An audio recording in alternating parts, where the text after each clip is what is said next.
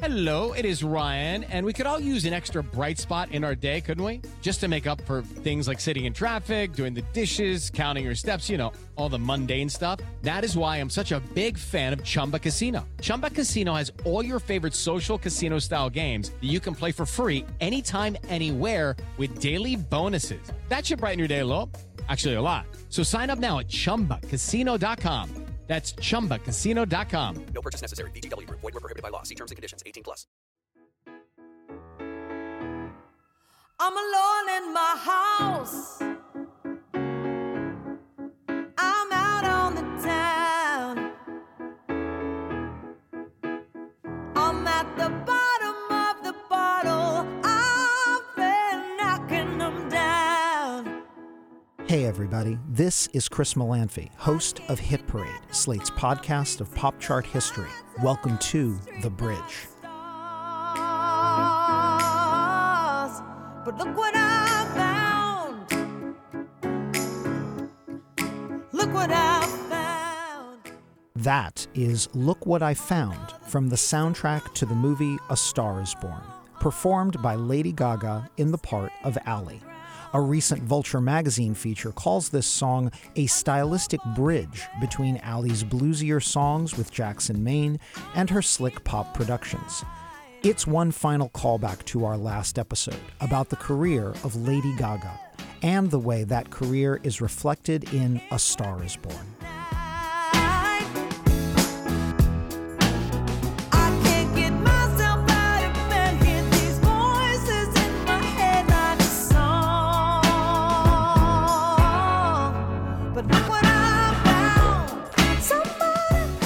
As always, these mini episodes bridge our full-length monthly episodes and give us a chance to catch up with our listeners and enjoy some trivia. This month, I am delighted, as always, to be joined by the colleague who helps me take it to the bridge, Slate Podcast senior producer, TJ Raphael. Hey, TJ. Hey, Chris. Welcome back. Great to have you as always. Thank you so much for having me on. I feel like we have so much to talk about today, especially me being a Gaga super fan. I know. I don't know that you've ever been more excited about a Hit Parade episode than you were about the Gaga episode. Am I wrong? Yeah. I mean, when you first emailed me about it, I was like, yes, please, let's do it. So I'm really glad that you chose that as a topic. But one thing that you mentioned in the show is that Lady Gaga has come under fire recently for her collaboration, her 2013 collaboration with R. Kelly, and her comments kind of following that in her defense of him.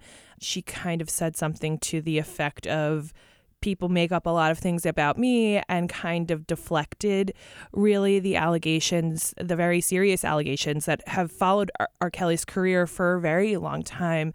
And it kind of surprised me in a way, given Gaga's 2015 song Till It Happens to You, which was written and performed for the documentary The Hunting Ground, which is about rape on college campuses. And because Lady Gaga has been such a vocal advocate really in the years since that song for victims of sexual violence and sexual trauma, it really got me thinking about the Me Too movement in the industry and R. Kelly. And I really would love to know your thoughts about it. You touched on it a little bit in the episode, but can you give us a little bit more on that? Sure. Well, as you know, we did not play Do What You Want, the duet between Lady Gaga and R. Kelly in the episode. It's one of the few big Gaga hits that we actually did not play in the episode. And it wasn't a tough call.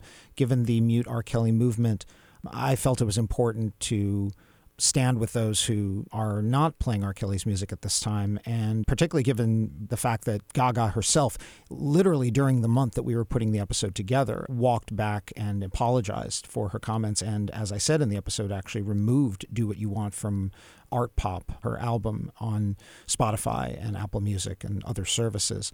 So that wasn't a tough call. The larger question is, how R. Kelly has continued to be supported by this music industry, by other artists.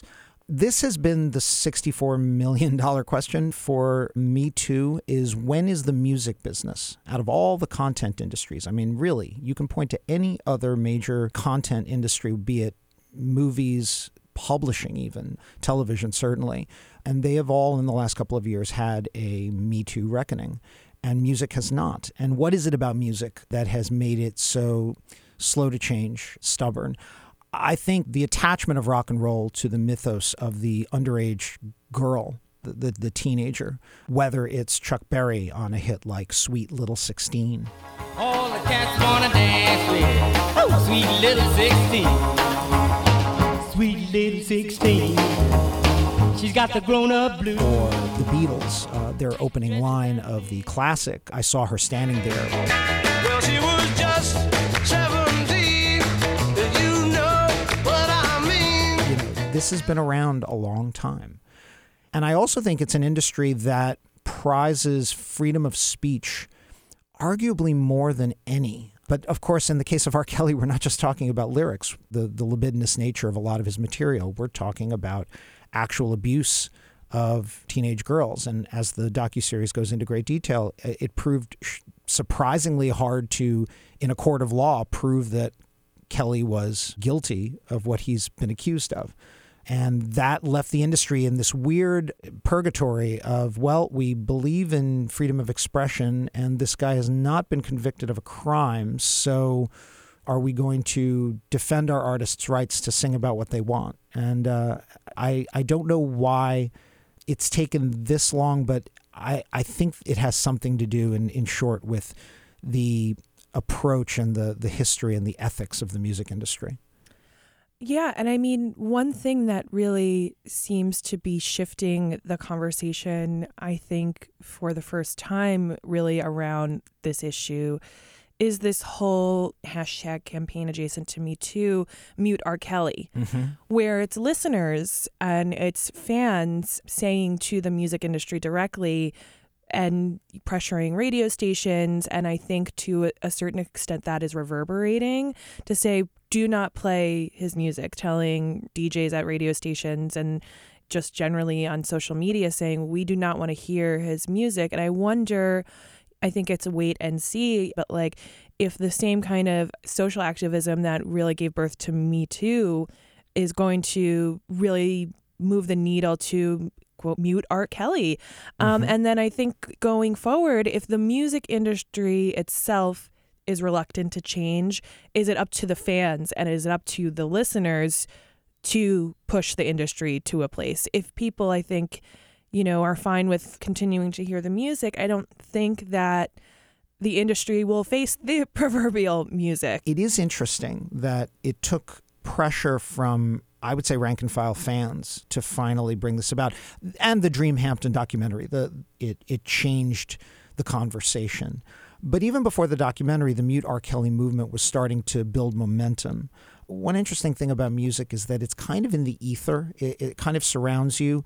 You can choose not to watch a television show. You can choose not to go see a movie, but you may be confronted by a song out, when you go to the drugstore or, in a passing car. And so there's an element of passive consumption of music that makes it different and I think must make it visceral for certain people, such that a movement like Mute R. Kelly would take over. And when you're talking about an artist like R. Kelly, the guy has had hits. He has been responsible for hits by others. He even wrote the last #1 hit in the 90s for Michael Jackson, You Are Not Alone, which is discussed briefly in the Surviving R. Kelly documentary. Ironically enough, in the weeks since Surviving R. Kelly appeared, Michael Jackson is the name that is now in the news thanks to a documentary that premiered at Sundance talking about his history, his allegations of molestation of minors. And I think 2019 is not just going to be about R. Kelly and the Mute R. Kelly movement. I think there's going to be a reckoning with one of the biggest artists of all time, Michael Jackson. Yeah, I mean, what you were saying about, where music kind of confronts you in the world and you can't sometimes get around it. Like you said, you can not watch a television show or a film, but like thinking about Michael Jackson's music, I mean, it's in advertisements everywhere, right. And like it's really, Michael Jackson is a part of American culture. He is woven into the fabric of our society in all different kinds of ways, from his iconic looks that he's worn to his dancing to his music. Like he is, and yeah, I mean, he's an American institution. And so as a big fan of Michael Jackson myself, I it's challenging to sort of grapple with these questions. R. Kelly is already a little bit difficult for the general public to live without. It's been argued that the reason why we gave so many chances to R. Kelly both before and after his trial was because, well, he made these immortal hits. He made, I Believe I Can Fly. He made Ignition Remix. That's a jam. Ergo, we're gonna cut R. Kelly some slack. We allow ourselves, when we have a catchy record like Ignition Remix in 2003 or Do What You Want in 2013, to sort of blissfully forget what we're talking about when we talk about these allegations of, sex with minors and sexual abuse. And that's when folks are reminded some things may be more important than the fact that this record is a jam. So listeners, we'd love to hear from you about this. Where does this Me Too movement go for the music industry? How are you feeling about it? You can reach out to us either on Twitter, I'm at @CMelanphy, or email us at hitparade@slate.com. We'd love to hear from you and your thoughts about R. Kelly, Michael Jackson, and the Me Too movement in the music business. All right. Well, let's take a break and play some trivia. You don't know how it feels, how it feels till it happens to you. You won't know, it won't be real. No, it won't. Apple Card is the perfect cashback rewards credit card. You earn up to 3% daily cash on every purchase every day. That's 3% on your favorite products at Apple, 2% on all other Apple Card with Apple Pay purchases, and 1% on anything you buy with your titanium Apple Card or virtual card number. Visit apple.co/card calculator to see how much you can earn. Apple Card issued by Goldman Sachs Bank USA, Salt Lake City branch, subject to credit approval. Terms apply. Now let's play some trivia. And joining us for our trivia round is Anne from Washington, D.C. Anne, are you there? I am, Chris. How are you? I'm great. Thanks so much for joining us. Anne, you are a Slate Plus member, correct? Yes, since 2016. I really can't tell you how much I love the podcast, Chris. Oh, that's sweet. My husband and I listen to it. When we can, we listen to it together. But if we listen to it separately, we always come back together and chat about it. And it's the only podcast that I listen to at regular speed as opposed to 1.5. So wow. It's now really I'm honored. Podcast. Okay, as speaking as a 1.5 person myself, I'm very honored by that. So thank you. That's excellent. I would like to remind our listeners that while this Bridge episode is available to all Hit Parade subscribers, we only open our trivia rounds to Slate Plus members. So if you are a member and would like to be a trivia contestant, visit slate.com/hitparade signup. That's slate.com/hitparade signup. So, Anne, as you may recall, the 3 trivia questions I'm going to ask you will be divided between our last full-length episode of Hit Parade, which was about Lady Gaga, and the next 2 will be a preview of our next Hit Parade episode. Were you a Lady Gaga fan prior to listening to our last episode? So I will admit that about 10 years ago, a colleague of mine said, Lady Gaga is great. She's bigger than Madonna. And I declared that to be blasphemy. Sure. But over time, I have been won over. I really feel like the story you told in the last episode charted how she has grown as a performer and as a musician. And I really do feel like she's just top notch. I think she's great. I think she's wonderful. Yeah, and you're not alone, because my other point in the episode was that, a lot of people, this critic included, I was writing a chart column at the time, a lot of us said, well, this is very charming, this single, but surely, this will be over very quickly. And oh, how wrong we were. Right. Yeah. No, you're in good company there. All right, well, let's get into the trivia. And as I said, the first question is going to be a callback to the last episode. The next 2 are going to be previews of the next episode. Are you ready? Yes, I am. All right. Question 1. In last month's episode, I pointed out that Lady Gaga has 2 of the 20 top-selling digital songs of all time. What are those 2 hits? A. Born This Way and Edge of Glory. B. Poker Face and Bad Romance. C. Just Dance and Poker Face. Or D. Bad Romance and Born This Way. I'm going to go with C, Chris. And that is correct. The correct answer is Just Dance and Poker Face.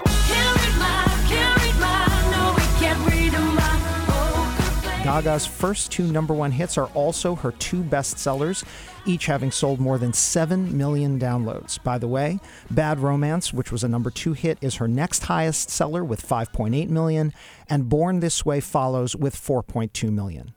All right, strong out of the gate. You were clearly paying attention to our last episode. Nice job. Now let's preview our next episode. Ready for question 2? Yep. Here we go. In Billboard Hot 100 history, the band Creedence Clearwater Revival holds a unique record. They generated the most number 2 hits without reaching number 1. 5 number 2 hits in total. Which of these CCR hits was not one of their number 2s? A. Proud Mary.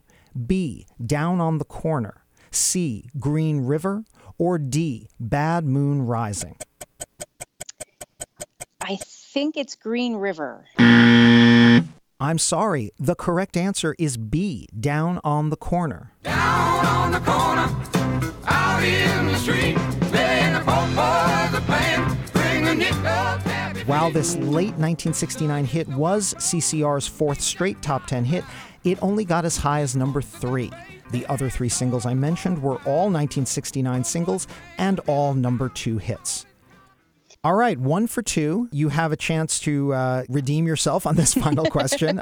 You ready for number 3, Ann? I sure am. All right, great. Creedence Clearwater Revival scored these 5 number 2 hits in a tight time frame from 1969 to 1970. And in that period, several CCR hits were blocked by songs that are now considered classics.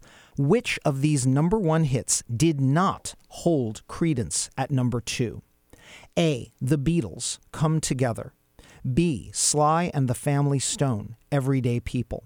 C. Simon and Garfunkel, Bridge Over Troubled Water. Or D. Diana Ross, Ain't No Mountain High Enough. I feel like the Beatles weren't quite chart toppers at that point, so I'm going to go with the Beatles song, Come Together. You are, in fact, correct. The correct answer is Come Together. Come together right now over me. That Beatles hit did actually reach number 1 in late 1969, but at that point, Creedence Clearwater Revival were nowhere near the number 2 spot. Down on the Corner was at number 9. However, the hits by Sly, Simon & Garfunkel, and Diana Ross all prevented Creedence from ever topping the Hot 100. All right, rock on. 2 for 3. That was great, Ann. Awesome. Yay. Nice job. Now, Thank you. this is the fun part of Hit Parade the Bridge. You're going to turn the tables on me, and I have not had a good record of getting these trivia questions the last few months, so we'll see if my imperfect streak continues. Do you have a trivia question for me? I do. Are you ready? I'm as ready as I'll ever be. Okay. Despite the band's hit, Born on the Bayou, CCR actually hails from El Cerrito, California, about 15 miles outside of San Francisco. Which other famous rock band also has roots in El Cerrito and was even honored by the town's mayor back in 2016? Was it A, the Beach Boys, B, Van Halen, C, Metallica, or D, the Doors? That's a great question. I'm going to throw the Doors out because I think they're a Los Angeles band. Whereas El Cerrito, I believe, is further north, right? And I'm just going to take a stab and say Van Halen. The correct answer is C, Metallica. It was in a garage in El Cerrito that Metallica wrote and rehearsed most of the songs for their second and third albums, Ride the Lightning and Master of Puppets.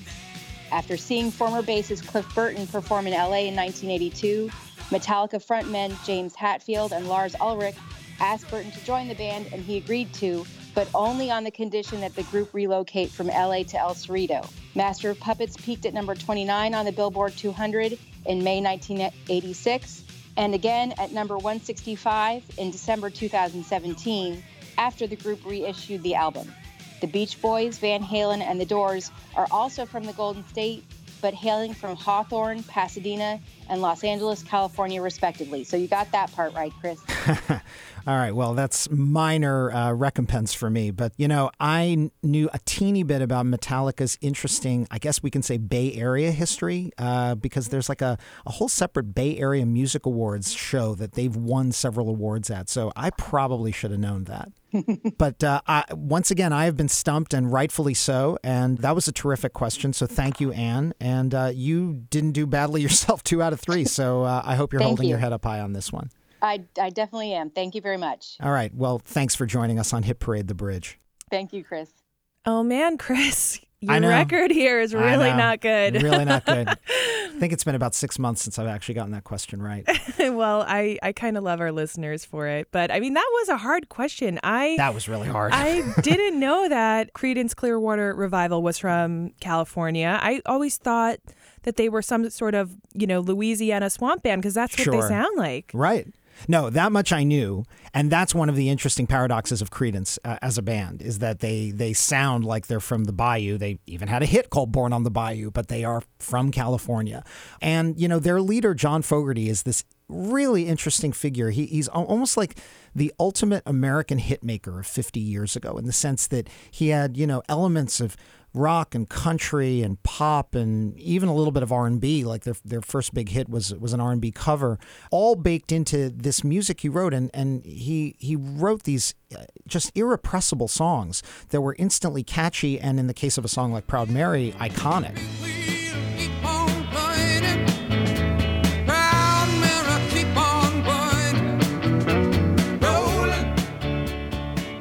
There's a reason why that became a hit twice, not only by Creedence, but then just a year later for Ike and Tina Turner, in a much more R&B rave-up form. So I want to talk about this unusual record that Creedence Clearwater Revival has. It's one of the fun bits of chart trivia. If you talk to Billboard chart nerds, everybody likes to recite this data point that Creedence have 5 number 2 hits and they never went to number 1. But also talk a little bit, as you saw in that last trivia question, about the number 1 hits that blocked Creedence. Some of them are classics. I mentioned 3 of them in that question. Some of them are not.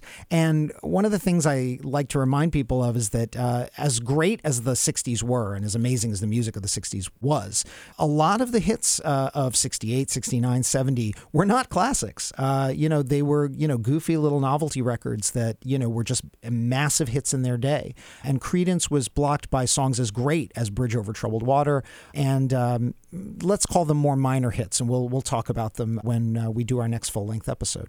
So I'm really so excited to listen, because I think this is some trivia you probably don't know, but my go-to karaoke song is Proud Mary. So really? I'm really excited.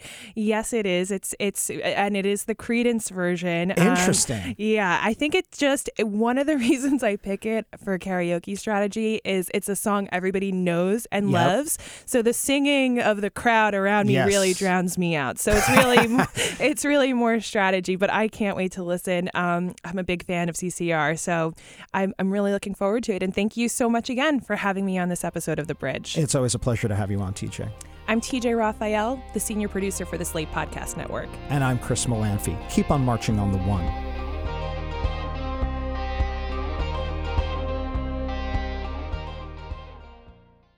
Step into the world of power, loyalty, and luck. I'm gonna make him an offer he can't refuse. With family, cannolis, and spins mean everything. Now, you wanna get mixed up in the family business. Introducing The Godfather at ChumbaCasino.com. Test your luck in the shadowy world of The Godfather slot. Someday, I will call upon you to do a service for me. Play The Godfather, now at ChumbaCasino.com. Welcome to the family. No purchase necessary. VGW Group. Void where prohibited by law. 18+. Terms and conditions apply. Hi, this is Dahlia Lithwick, host of Slate's legal podcast, Amicus. If you're listening to this show, you might be interested in Amicus's live show that we're hosting in Washington, D.C. on Tuesday, May the 14th. My colleague, Mark Joseph Stern, and I will be talking to some amazing guests, including Sherrilyn Ifill and a sitting state Supreme Court justice, all about how originalism, a relatively recently invented way of interpreting the Constitution, has taken over the Supreme Court and radically reshaped the law. It's been doctrinal rocket fuel for the conservative legal movement and facilitated the rolling back of abortion rights, the expansion of gun rights, and the obliteration of the separation of church and state. And as another wildly consequential Supreme Court term careers to its end, the court's originalists are on a tear. But there's something you can do about it, and we hope you'll join us in D.C. on May 14th to explore the possible pathways out of the current situation. Go to slate.com/amicuslive for tickets.